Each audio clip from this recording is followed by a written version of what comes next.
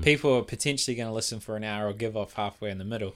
But if they know why they're starting, they're more likely to finish. So I think it would be quite useful to sort of explain sort of what you do. Okay. So just kick off with that. So I'm Matt Vincent, CEO of DVA, which is an accountancy firm in Albany on the North Shore. But in terms of what we do, we're not your traditional accountancy firm. We generally just try to work with just business owners, and we like to take a bit more of a holistic approach where we really want to understand what it is that you're trying to achieve. And we believe a good business should deliver the business owner what we call 3 freedoms. So time freedom, money freedom, and mind freedom.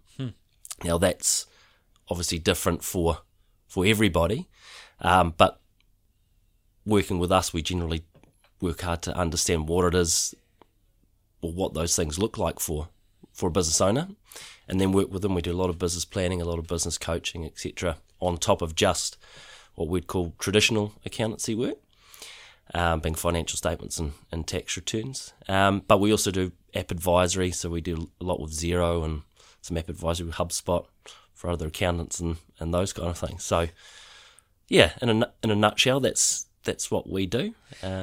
What like app advisory? How does one become an app advisor? Is it just a couple apps really well, or what do you mean? So I guess a lot of accountants have probably fallen into some app advisory, whether they are aware of it or not, through Xero. So and MYOB possibly to a lesser extent, where Xero's model was push, get accountants to do the selling of their tech. So accountants sold a lot of Xero to their clients, but from there it's kind of ballooned to, we have to get you up on this tech. There's better ways to use it. There's other things you can bolt on into it.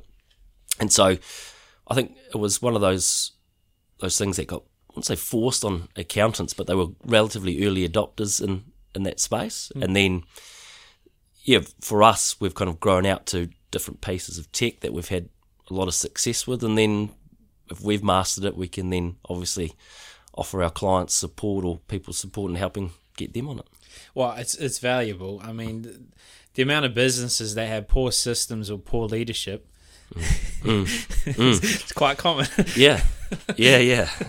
So okay, tech stack, that would be interesting. So what's a good tech stack? You can choose a specific example you could use yourself. What's some things to think about to have a very streamlined, smart business in relation to the tech stack? Yeah, like tools you would use, how you might use them. It's an interesting one. I'm actually speaking at a conference in October to accountants called my presentation is called Getting Your App Stack Right and Not Perfect. And I think that's probably the crux of it, is that there's just so much tech out there that people can drown in. So I always think about, well, what's the problem that you're trying to solve, or long term, what are you aiming towards? And I think for us in our business, basically, as a business owner, I want the business to tick along without my input. And I have this mindset that I use called the ideal business mindset, which is, in short, is that most businesses, the people run the business. So you have problems when people leave or new people come in, etc., because you can have a whole bunch of knowledge walk out the door. Yeah. So the idea is that the system should run the business, and then the people run the system. So if you've ever read the E-Myth, yep. Yeah, so it's kind of that idea. Franchise it. Yeah. Franchise without being a franchise. That's right. So when I think about tech stack, I'm like, well, what is the tech there to do, and is it moving my business towards that goal of the machine is going to tick over and have consistency across your deliverables in terms of how you service your customers. The team know what to do and when to do it. You can measure it, and ultimately requires less, in my case specifically, less reliance on me as a business owner to kind of always be putting out fires or jumping into areas of the business that I haven't looked at for years. Yeah. I mean, it was kind of a politician answer, but it was a hard answer to give because it's like, oh, you want me to just tell everyone my exact tech stack for my business? Hey, I'm happy to share my tech stack. Oh, go on then. Yeah. Do that. All your accountants listening, if you want to work with another accountant, they've got systems. So how long have we got for the book? No. So I guess we run Xero suite. Okay. So there's 3 types of Xero that we have. One's practice management, one's Blue Xero, which most people know, which is the general ledger Xero system, and then one's Xero work papers, which is where we do all of our work pretty much. We run that. We use apps like Adobe Sign, those kind of things. But we have made a significant investment in HubSpot. So we have the full suite. So that kind of covers our, obviously our CRM, our marketing, our sales, and our workflow management and service modules. Plus we've got a whole bunch of automation tools in there. On top of that, we've got some, we use a thing called Link Reporting, which is basically reporting for accountants. What else have we got in there? Aircall for our phones. Oh, you use Aircall. Yep. How does that work in New Zealand, mate? I thought, does it have a delay or anything? No, I haven't had any issues with it. I was looking into it. Like, I can swear if you don't want to swear or not be associated when I swear. No worries. I was just having a meltdown, mate. And carry on with your tech stack after if you've got it. Or is there more? Yeah, I'm just keep going. I'm just trying to think what else have we got in there. Got Aircall. We use obviously the Office 365. We use a thing called Suite Files for our document management. So fucking heaps of apps. And they all integrate with HubSpot, eh? Yep. Yeah, some, not all of them. But in terms of, I guess, getting our work done and managing our client relationships, they all integrate. Yeah, it's good. Like, because I had to learn Salesforce to use it, and we were going to use it here, and then we didn't. And I was looking. So essentially, what I'm doing at the moment is calling CEOs of like dream clients for myself and for other people. And so I was like, oh, well, this guy seems legit. Let's call him, and then add value to you, see what happens. That it was really slow because I had to fucking type it in. I couldn't log it. And then when I try to use this, you can use phone link between Microsoft and your phone, but it breaks every 5 minutes. So I was just looking for something. So maybe it's Aircall. Yeah, well, it's I think the thing that sold us on Aircall, because we were looking at different pieces of tech with the integrations with HubSpot. So that was kind of a big driver for us. And I think HubSpot actually now own maybe 10 or 20% of Aircall. So I think it's part of their long-term strategy. Okay. Yeah. Got the inside scoop. Got the app advisor here, people. Yeah. I'm sorry, I'm just leeching value for me. I think of the audience. But I think your story is also useful because I always find it fascinating how people choose their role. I know my dad's an accountant. I can understand there's joy in it, and you're helping businesses in a very technical way. Yeah. But did it start when you were 5 and you just looked at numbers and you could just calculate them in your head, or what? So, yeah, interesting. Like, so my old man's an accountant. Yeah. So I guess for me, what led me to accounting was the lifestyle that he had. And I was, like, what do you do all day? And he's just like, I just talk to people. And but my story is working with my old man, I definitely, the things that we are similar at, and then the things that we are very, very different at. And so I take you right back. But so I finished school, went to uni, started studying accountancy, and I actually kind of was all good in the first year, and then I was just having a good time in the second year, and the university actually asked me to leave because I wasn't showing up and failed a few papers, and so I took their advice, although I didn't really have a choice in the end, and went and lived overseas and worked at some ski resorts and went to the UK and was living up there for a bit, just having a good time and And then it got to a point where I was working in a bank and I could see a pathway up through the bank, but I thought, no, I'll go home and finish what I started, and came back with a little bit more purpose behind what I was doing at uni, and then from there it was all good, and got my first graduate role at a mid-tier firm, great firm, great people, and I learnt a lot, especially around the technical side of things. I had a couple of great mentors, and but it got to a point where I felt that I wanted to do more for clients than just churn out financial statements and tax returns. I wanted to understand what they were trying to achieve and where they were trying to go, and so my old man had a firm, and I'd been building up my own client base, and it just got to a point where I'm like, okay, I'm just gonna go down there. And so this is at DVA, so I joined in 2014, and I guess the mandate for me was to modernise the firm, which was what I would call a legacy practice at the time. Some really good clients, and that's where I kind of started to fall into what I felt I really enjoyed, which was more so the entrepreneurial side of things. So, hey, is there a way to do things better? Can we do more for our clients? And so slowly I got less and less on the tools, less and less accounting, started working on our business model, started to deliver extra services around more business planning and business coaching and the strategic stuff, which I found that I really enjoyed and had a bit of flair for. And so I'm really good with the numbers, but I don't think I'm naturally that way inclined. So I can read a profit and loss and balance sheet and point out where all your problems are, but it was more so the strategic side of stuff that really spun my wheels, and learnt a lot from just working on our own business or at DVA, and around leadership and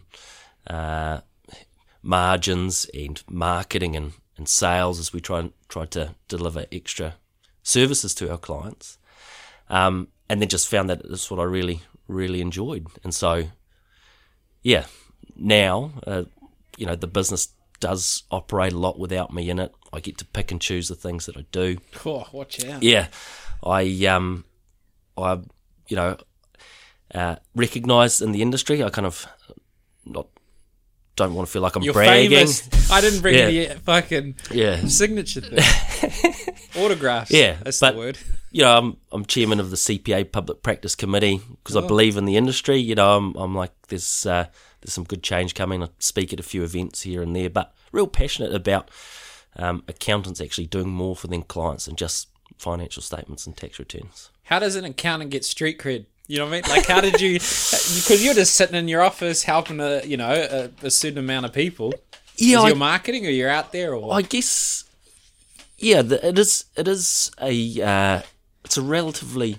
There's lots of accountants out there, but it is a relatively small industry, and I guess I just had an opinion and wasn't afraid to speak it, and some people listened, and but I've got some really good relationships out there, and I've had a lot of help with standing on some other people's shoulders as well to kind of raise my head up, and Dad hooked you up, eh?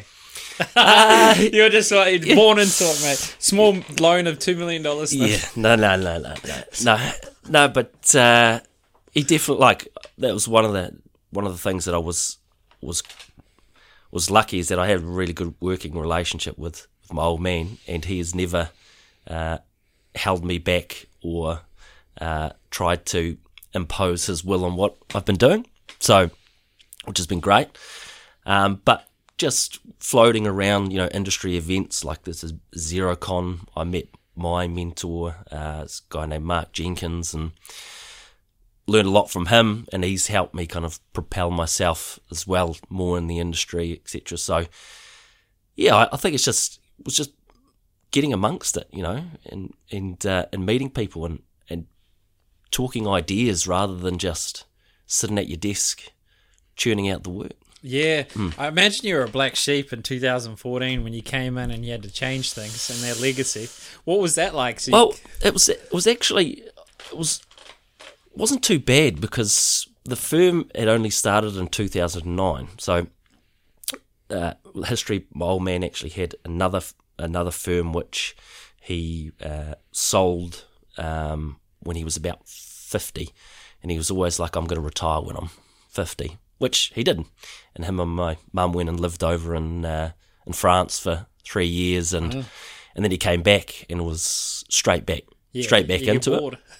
Yeah, so basically the firm had just started to kind of find its feet, and so when I started, the team was it was effectively the two directors, an administrator, and then a junior accountant. So it was relatively small. So I feel in terms of the change, yeah, there was definitely dragging some people kicking and screaming, but we were still in not an infant state, but a toddler state. Yeah. So it wasn't quite a blank canvas, but I was entrenched. yeah, and there was a really good foundation there to build and grow. So you speak of this marketing and Yeah. sales. Yeah. I've yet to see a remarkable accountant at this, so I would love to. What does that look like? What is your marketing? What is your sales? So yeah, so I guess from this is where it's interesting. For my business, we're kind of going into a new growth phase, which is going to require us to be a lot more focused on growth. And I guess our strategy at the moment is a lot around our referral and referrers. And but prior to that, a lot of our marketing was done internally. We had a good customer base, like good clients, and the growth strategy wasn't to bring on more new clients. It was just for our clients to take up more of our service offering. Yeah, well, that's smart. Yeah, so we've run numerous events where we get them in, 7 ways to grow your business, cash flow management, how robust is your trust. We did business. Not robust. Yeah. Yeah. I can tell you right now, most of trusts are just a waste of I tell time. you what, it's one of those areas where it's something that I don't have a massive passion for, but it's definitely lots of work to be done there for people's trusts. Yeah, we have one of the highest per capita trusts in the world, and most of the trusts don't provide the protection people think.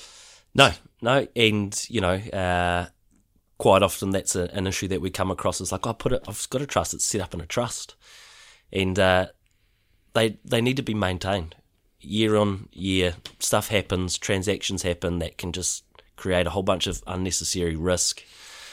Circumstances in people's lives change.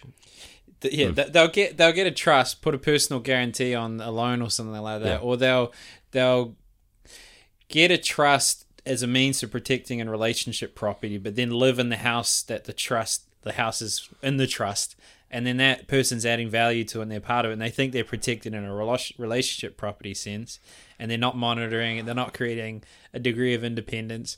Or creditors, they have creditors and then they make a trust. It's it's an interesting. Yeah, I think, and that's the crux of the problem is that, most people just see a trust as black and white. If I've got a trust, my assets are in there, then I'm protected. But there's so many shades of grey and so many areas where things can go wrong, that you really need to be on top of it on a regular basis and have some good support, which is hard to come by. A lot of solicitors are getting out of professional trustee services at the moment because they're worried about the liability. So it's like, well, where do people who've got trusts go? For us, we're getting out of our professional trustee engagements, because the challenge with those is that you are acting on behalf of like the beneficiaries, and I'm like, well, I don't even know half of the beneficiaries, and I want to help you who are the trustees. So we take a different approach where we're like, well, we'll advise you as a trustee, right? We'll take ourselves out as trustees so we can actually advise you how to manage and maintain your trust, and we don't have any risk to the beneficiaries. So that's one way that we're trying to approach it. And I R&D'd that, which R&D to me is ripped off and duplicated from a good mate of mine. So that was his strategy. I'm like, that sounds like a good one. We'll do the same. Well, I think initially trusts were a good protection for one, rest home subsidy care. So if you are seen to not own assets, then you can still have the government pay for your care. Now it's a red flag. Yep. So you got a trust that come in for you. Yep. And then the other thing was estate duty. You know, they didn't want to pay tax on if someone died. And so, I don't own that. Like, it was nefarious anyways. Yeah. It was questionable. Yeah. The only time, really, I think, if you do structure it correctly before you get creditors and you monitor and keep and have the right protocol, it still can be a good vehicle. Yeah, I definitely, we are unwinding a lot of trusts for people at the moment on the basis that they don't actually have any real risk. So, you know, if you are a director of a company and you're in a risky industry, and a great example is if you're in construction and the trades, health and safety is a massive risk. Directors can be held personally liable. Then, right? So then having a trust set up to protect your assets makes a lot of sense. But if you don't have those kind of risks, then it's like, well, what are you protecting your assets from? You have the relationship property side of things, but even then, that's a minefield as well. Knowing that the relationship property rules, I think most people, when they're in a relationship, like, well, this is what I contributed on, this is what I contributed, so if we split it, we'll go. And I think talking to a solicitor I work quite closely with, he's like, there's about 27 different aspects that they look at when it comes to relationship property. Depends on the judge too. Yeah, exactly. If you end up in courts, it's a gamble. You could be paying 150 grand a year spousal maintenance to help their struggling lifestyle. Which, like, I think the best protection for a relationship, even prenups, like, okay, if you get a prenup and you have a kid and you don't update it, so it's not appropriate and it's not fair. Yeah. It's not necessarily giving you the protection that you thought. So I personally think the best protection you can have in a relationship is communication. Yeah, I agree. I couldn't agree more. It's kind of like work on the relationship, right? Yeah, keep it together. Yeah. But I haven't reached a huge amount of success and caused, I've upset people, no doubt. Often, actually. It's a talent. But to the point where they want to, like, get revenge on me financially. I always find, no matter how much someone's upset at me or disappointed, if I take responsibility and I'm empathetic, most things can be resolved. Yeah. Yep. But anyways, are you married? Are you in a long-term relationship? Yeah, I'm a long-term relationship. I've got a 2-year-old daughter. Yeah. So, yeah, not married, but I think I tick enough boxes in terms of, to say that I'm married other than having the wedding. Right? Were you petrified? Or you found out you're going to be a father and you're like, I better run? No. Well, I suppose it's public. She might be listening. Yeah, she probably will listen. No, it was something that we wanted, and I definitely. Do you have kids? Nah, I'm single. But as I say, don't take relationship advice from me. But yeah, I don't know. It's one of those things that, I think. Well, for me, just love the experience of becoming a parent, but just my daughters too. They cliches. They grow up so fast and all of that stuff, and they say it because it's cliche because it's true, and I've just really enjoyed just watching growth milestones of my daughter, and and I think it definitely possibly has mellowed me out a bit more. Oh yeah, not as hard working or high strung. What do you mean by mellow? Yeah, I think you come home, you just melt. You're like, I'm sorry for being angry. Yeah, I think sometimes just the small stuff of just don't sweat it, right? Some stuff that'll bother me, I was like, go home, see my daughter, see my partner, and I'm like, Like, oh yeah, this is all good. This is all good. That stuff can wait. Don't worry about that. Well, before we get into business, what's your advice in terms of? I mean, obviously you're a young father, but you probably had some challenges. Either worried, can I, support and contribute to the family while maybe you're at home or she's at home. Can't make assumptions, but to be honest, that's one part of my life that's not an issue. Like in terms of probably did a lot of hard yards early on.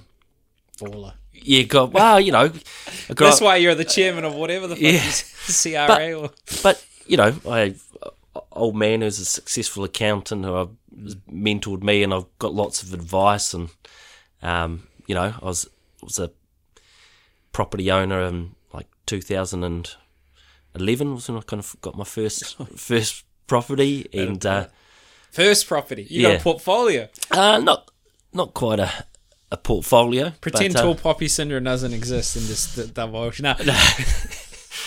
But so it was kind of when it came to the financial side of things, we kind of have worked hard and have been relatively fortunate to be in a good career, and it hasn't, the money side of things hasn't been too much of an issue. The thing for me that scared me is the peace of mind. Coming home, bringing stress, mind spinning on stuff at work, and not being present with my family was probably my main issue. And so I've had to do a lot of work on myself in that regard, so that I am a better partner, and I am a better father, and I am not missing my daughter grow up. I'm present with her there. So that was probably my hardest battle so far. Interesting. There's a book, as I say, not relationship expert. I just quote smarter people. There's a book called The Way of a Superior Man. It triggers people. And it describes men and women not so much as a gender, but masculine and feminine. And men can be feminine or masculine. But it just talks about one of the most valuable things you can give a person is your undivided presence and your undivided attention. And I think that's something that is lacking in a lot of connections, because like even if you and I are talking, it's hard not to think, what am I going to say once he finishes talking, or how does this impact me, or blah blah blah. And if you are able to give someone that attention and that presence, I think it's one of the most valuable things in business and in life. And that's my rant. But anyways, back to business. Yeah, no, but it just I couldn't agree more. And I think as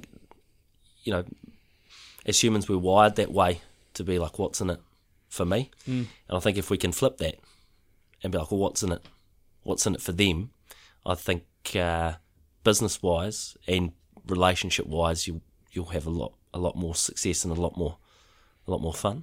Yeah, there's this concept that there's no unselfish act in biology. Whether you get the emotion, altruism, you're preserving your genes, like a but I think if you can make your selfish pursuit selfless in a sense, so acknowledging that you're a human and you want to look after yourself. Like for me, I'm motivated by helping people live fulfilling lives. It's similar to you. Like I could look at the numbers of a financial plan and understand whether they'll be okay or not and what they should think about. But it's more like helping them achieve what they want in life. That's interesting to me. And the reason that's selfish is because I used to struggle quite a lot with my own mind, and I felt like helpless and like a victim. And in terms of university, I'll go to bed at like 9 a.m, and then go to the labs at like 6, and then I didn't even turn up to the exams. It's not that I failed, I just didn't turn up. Right. Yeah. So I selfishly help others in that component because it gives me satisfaction and joy. So what's your selflessness in your profession? Yeah, well, I think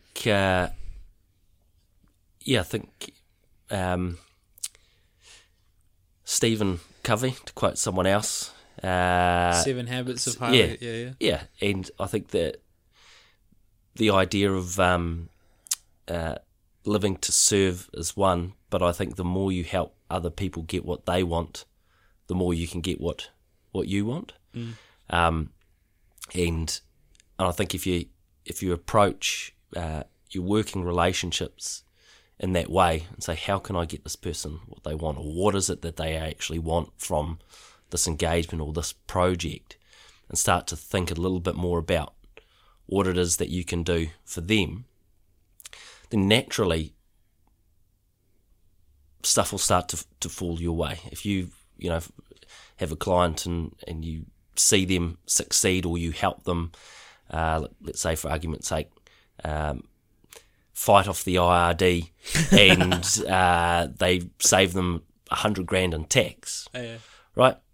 One, they're just going to be overly grateful and ecstatic, and two, they're going to be quite happy to remunerate you for that service. So, yeah, I think for me the how did you put it? The selfish. Yeah, selfish selflessness. Yeah, I think it's just having a bit more of an outward focus and trying to understand what the person that you're serving is trying to do and achieve, and what you can do to help them get what they want.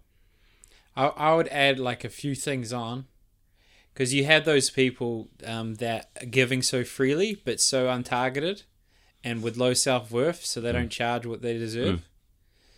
And then you have the extremes where, it's like most people's marketing is like a creepy guy in a club. They're trying to take you home without knowing your name. Yeah.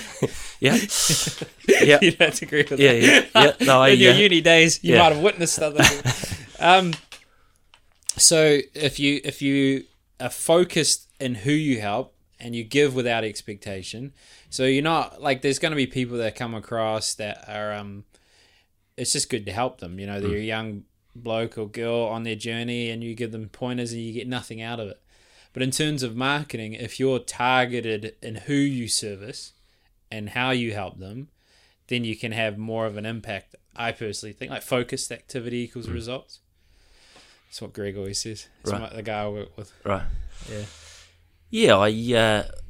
I think there's one, understanding your value as well, and being confident in that. What was your first time you presented a price? Did you shake? Like, this $10,000, $100 or whatever. Yeah, no, I guess. Well, I'm just trying to think. You're just too well adjusted and successful, mate. Your only hardship's being present. It's a good life, isn't it? Yeah. I think when I started to get into, for me, when we started to move away from just doing the compliance and doing the business planning and coaching, that was something that needed to be marketed and sold. And so, yeah, that was kind of a new skill set for me. And one mistake that I would make I'd say the price, and then I'd try and justify the price. And there was just poor technique. And so, the idea is just state your price and shut up. Yeah. And then, it took a while, and I could tell that people felt like they were being sold to, and I'm kind of like, I don't want them to feel that way. And so just refined a little bit more my sales technique, but more so just spoke from experience. I'm like, hey, this is the success that we've had by, having a plan and having an accountability coach and those kind of things, because we practice what we preach. I wouldn't say, hey, as an accountant, I'm advising you to spend money here, right? So, I'm supposed to be keeping an eye on your finances, so I don't want you to be blowing your money. And then just, so we'll just talk from the experience that we'd had, and as we got more and more runs on the board, I just wasn't selling anymore. I was just like saying, hey, our best clients, they do this. This is the success that they're having. This is what we do. This is how we believe that is best practice in business. And then the runs and sales just started to come in. People saw the results and got the value as well. So, which is the main one. And we had a price promise on that. I'm kind of like, if I'm an accountant, I'm advising you to spend money and you don't get the value, I'll give you your money back. Confident, even though you hadn't done it yet. You knew it worked because you did it. Or the guarantee came later, once you had a proof of concept. No, I was happy to do the guarantee. Yep. But the thing was, I had great relationships with clients. So the first ones that I did were the ones that I, knew would one, value the service, but two, already had a good enough relationship with us that they'd be honest and give feedback. And likewise, I'm like, hey, if you don't get any benefit out of this, I'm happy to give you your money back. I've never had to give anyone's money back. Yeah, So, it's interesting. Eh? yeah. I do that in financial planning too. Yeah. It's like, this is how much it is, but if you don't think it's worth it, don't pay it. Yeah. Well, it's kind of de-risk it for them. If you believe that they need the service, right? First sale's always to yourself. So if you believe that they need that service, then de-risk it for them. If it doesn't work for them, then don't take their money. That's an interesting thing. How what was your metrics of testing that it worked? You know what I mean? Like, so what were you doing? So you're saying, hey, I'll hold you accountable every Monday for being a lazy fuck, and watch how your business improves. Yeah. So in terms of the metric, we would say like a 300% return on investment on our fees, right? Oof, eh? First month? Well, that's On the Monday? thing. It's to a degree, it is somewhat subjective, right?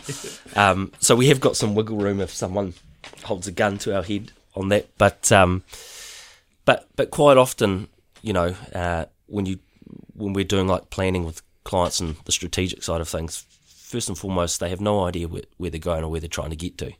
So there's massive value in actually defining what that looks like. And then generally when we dive into the numbers and when we do our planning, we actually don't spend that much time on the numbers. But most businesses I look at, you could probably find an extra 10 to 20% in revenue or in profit just by getting a little bit more of focused on what it is that you're doing and what you're trying to achieve. And, there's one thing as an accountant that I've learned is that a lot of people have no idea about margins, right? So, what's your revenue, what's your cost of sale, what's your gross profit, and what's that as a percentage of your sales? So people figure out their margins and it's like, well, what's the percentage increase do? What's a 2% increase do? What's the 5% increase do? And then all of a sudden you start to see those numbers. It's like, well, let's say, for instance, you've got a $500,000 turnover business, right? A 10% increase in your revenue or your margin can equate to $50,000 on the bottom line. So what's it going to take you to do that or achieve that? Let's turn that into a project so we can actually get that tangible result. So that's where we've, I think as accountants we're good with that stuff, but we're at DVA we're good with is we actually can help articulate that and turn that into something actually real for a client. What's the $50,000 project look like to you? Is that generating more sales? Is that getting sharper on your efficiency in terms of your margin? Is that cutting your overheads? So I forgot how we digressed into that. It was the guarantee. Yeah. I was like, Yeah. But there was so my first ever client, I'm editing her podcast, and there's a price whisperer. This guy calls himself, and he increases people's business or revenue. I'm not good with the business stuff. I got no business acumen. I can sell, I can market, and I kind of do financial planning. Okay. Yeah. But he just tells them to increase their prices, which isn't necessarily... But he justifies it with certain processes and that. But what are your thoughts on doing more for less? In the sense that you're not charging less, but you're doing more for less people. So you're selling a number of products to the same person, and you're selling more. So you're more targeted with the clients that you have. Yeah, for me, in my business model, that's what we want. With less clients, do more for them. Service-based and relationship-based models, it's kind of like there's a book that I read. It's one of my favorites. It's called Sapiens. I don't know if you've heard it. Sapiens. It sounds familiar. Yeah, really, really good read. But in there was one stat that jumped out with me, has always stuck with me, is that humans can generally only maintain 140 relationships. Yeah, like a tribe, yeah. Yeah. So in terms of that, you think about how much work you take on, what do those relationships look like? And I'm like, well, in a work sense, if you can shorten up those relationships and do more for them, you're going to have a better you can enjoy working better because you're going to know these people better. You're going to provide them more value, and they're going to get more from you. But just that this, when you're talking about price, there was something that jumped out at me. And there's a couple of exercises that we do because I'm always telling my clients to put their prices up. And one question I always ask is, how many people say no to your prices? And a lot of them are like, oh, nobody. And I'm like, that's a symptom that your prices are too low, right? But then there's also this other exercise that we do where it works better in a group situation. But you say, you've got like the example we use is like a plumber. Right? And everyone to write down what the plumber's hourly rate is. And you just get this range, right, of low to high. People don't actually know. When you're running your own business, you have a finger on the pulse of what your price is or what it should be in the market. But I don't like the reluctance to put for people to put their prices up. If they're good at what they do, they provide a good level of service, they should be remunerated for that. And the consumer, in the end of the day, doesn't necessarily know your price compared to someone else's price. So then again, it comes, well, what are you actually bringing to the table? Forget everybody else's price. What is it that you're bringing to the table? What makes you different? What is that your value proposition to that person? And then have your price and forget about what everyone else is doing. If they don't want to pay it, then they're not the right client for you. It's I think a good way to approach life in general is like deliberately try and screen out people you don't want to work with instead of being desperate. Yeah. Which is hard. You know, you got to put the lights on, you got dead, and, you know. Was there a third thing you were going to say about price and I interrupted? No, I think it was, one, the symptom of if people keep saying yes, then your prices are probably too low. And then secondly, quite often people don't actually know in terms of your field what it actually costs. So I think when you're benchmarking yourself against your peers, you know, you can't be ridiculous like, you know, 1,000% above market, or perhaps you could. But just back yourself in what you do. And if people believe that you're going to provide them what you say you'll believe, and you back that up with results, then you can charge whatever you want to charge. Which is mad, eh? We used to do this test in sales. So I used to do commission-only sales and management. And I was an awful salesman that learned how to be all right, which made me a really good coach because I understand why I went from shit to all right. Yeah. Because I was, but anyway, no natural talent, just great. Yeah. And it was interesting how we explained the actual prospect meeting, or how we built the value will determine how much they thought the price was worth, as well as their circumstances. So you could explain it perfectly, your price could be justified, but money in their world, they hold it in higher esteem than someone else that might hold it in less esteem.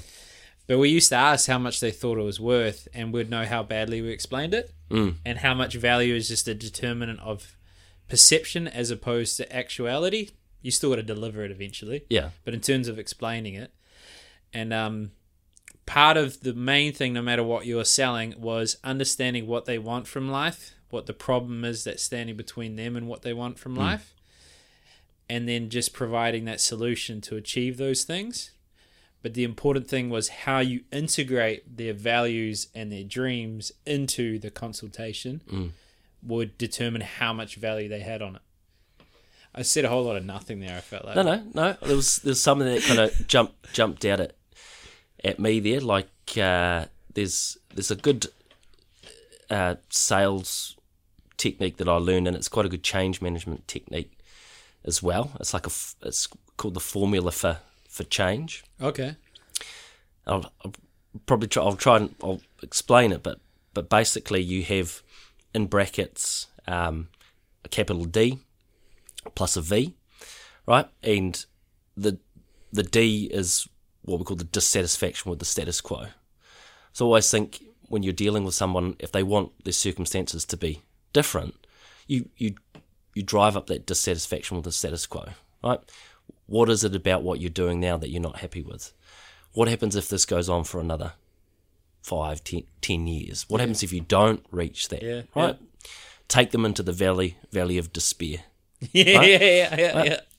And then the V is build the vision for the future. How good would it look if you could do this? How good would it look if you didn't have to worry about that? How good would it look if you had time to do these things? And then the next one is a little F, which is for the first steps. So it shouldn't have to be a big first step. What's the first thing we need to do? And from a change management perspective, that could just be an action that someone's going to take or something someone's going to do differently in their organisation. Or from a sales perspective, it might be the first rung of your value ladder, for argument's sake. Let's just start off with this little service here and get some momentum, and then maybe we can build out into something else. And so that formula there has to be greater than R, which is resistance to change. What's holding them back? And I found that's worked really well, because if you try to understand what their dissatisfaction is with the status quo and really build that up, you'll bring to the surface their real problems, so you can understand them as a service provider, and then you can say, well, let's build your vision of the future because we know we can help you. How good would it be if you didn't have that problem? And then, hey, first step doesn't have to be big. Let's just get some action, get some momentum on it, and usually the obstacle is the resistance when it comes to a sales thing is the price, and then it's a matter of, well, you haven't done a good enough job articulating the dissatisfaction with the status quo, or building them a tangible vision for the future that's going to excite them and get them to move. Oh, I love it, Because I just love people and understanding them, and sales is just a medium. Instead of having to get a psychology degree, I was just like, I want to see what this does. Yeah. And yeah, I think there's a few things in that. One, to change or to do a new thing, there's a lot of resistance. So that small step is not very much resistance. It's a small decision energy that's going to be used. And then the other thing is a story the listeners have heard quite a lot, but it's the story of the dog and the nail. You heard that story? Tony Robbins? Yeah, I've heard it in a couple of different forms, but I'd like to hear you tell it. Yeah. I'll make up a new one, eh? Yeah. No, essentially he had his favourite spot that he sat on every day. And there was a nail there that was uncomfortable. That he'd howl and complain about it, but never change, until it got to a point where the pain was so immense that he was willing to change and move to a new spot. And I find that about humans, is that they either change through aspiration, but mostly because of rock bottom, because the cost of staying the same is greater than the cost of changing. So was that the dog story you heard? Yep. We're reading the same books, mate. Yeah. And that, kind of what moves you, desperation or aspiration, is my takeaway from that. And we do one of our events that we do, 7 ways to grow your business, and a lot of that is around change, right? What are the 7 ways to grow your business? And you can plug your event. I can put a link in. Oh, that's right. I haven't done a 7 ways to grow your business for a while. I'll tell you the 7 ways, but I'll just So always say, who's heard the saying, if you do what you've always done, you'll get what you've always got. I like to go around the room and say who agrees with that, and most people put their hands up. And I'm basically like, you're all wrong, right? I'm always like, if you do what you've always done, you'll get less, because over time people get better, competition gets better, people find better ways to do things. So you need to be constantly looking to improve and stretch yourself and continue to grow. Otherwise, I think if I think about my industry as well, accountants, if they're doing the same things the same way that they were doing them 10, 15 years ago, then they will be getting considerably less. So I always think that's a good way to encourage people, hey, constant improvement and growth and change is just part of staying current. But the 7 ways to grow your business, what do you think 7 ways to grow your business are? Well, 7 ways I would grow a business as opposed to the 7 ways to grow your business. Yeah. I wouldn't know how to answer that, but I would, if I was to grow a business in this climate and you're a B2B, it would be about relationships and how do you use social media as a medium to access those relationships would be a new way to do it. And personally, I think podcasts are unique. They're special. People don't feel as though, it's the ego. They like to be here, and then you're creating content where people don't have time to create content. And then that leads to an event. and then that event is how you facilitate a meaningful connection and get clients. So I would interview my dream clients, create an ungodly amount of content on all the free distribution channels to get exposure, that funnels to an event and close them there. So I don't know the 7 ways. That's just what I know. Yeah. So so you hit me. So that one, in terms of if I was going to pigeonhole that into one of the 7 ways, that's your function of marketing, which is in sales. It's generate leads, right? Yeah. So one of the ways to grow your business is to generate more leads, right? And then so that's way 1. Way 2 is to convert more leads to sales. So your conversion rate, if you increase your conversion rate, it grows your business. Makes sense. Customer retention, right? Yeah. If you're able to increase your customer retention rate, that grows your business. Transaction frequency, right? So how often are they buying from you? If you can increase your transactional frequency, that grows your business. Your transaction value, so you're with fries with that offering, that can grow your business. So it's 5 ways, 5 increases, and then there's 2 decreases. One is to decrease your cost of sales. How can you get more efficient with the inputs to deliver your outputs? And then the last way is to decrease your fixed costs or your overheads, which most people are like, oh, that's the one I'll go to. But I'm like, if you're looking to grow, that's generally where you're investing your money. You're spending on more marketing, or you're investing in more team to increase your capacity. So always like, don't start. If anyone ever says I'm going to grow my business by cutting my overheads, I'm kind of like, that's the worst place to start. Yeah. But those are the seven ways. Well, this is a quick event. Yeah. Well, I think that I really enjoy the event because basically the first half is just getting people into the mindset like, I have to do something different. I've got to change. I've got to be open to working in a different way.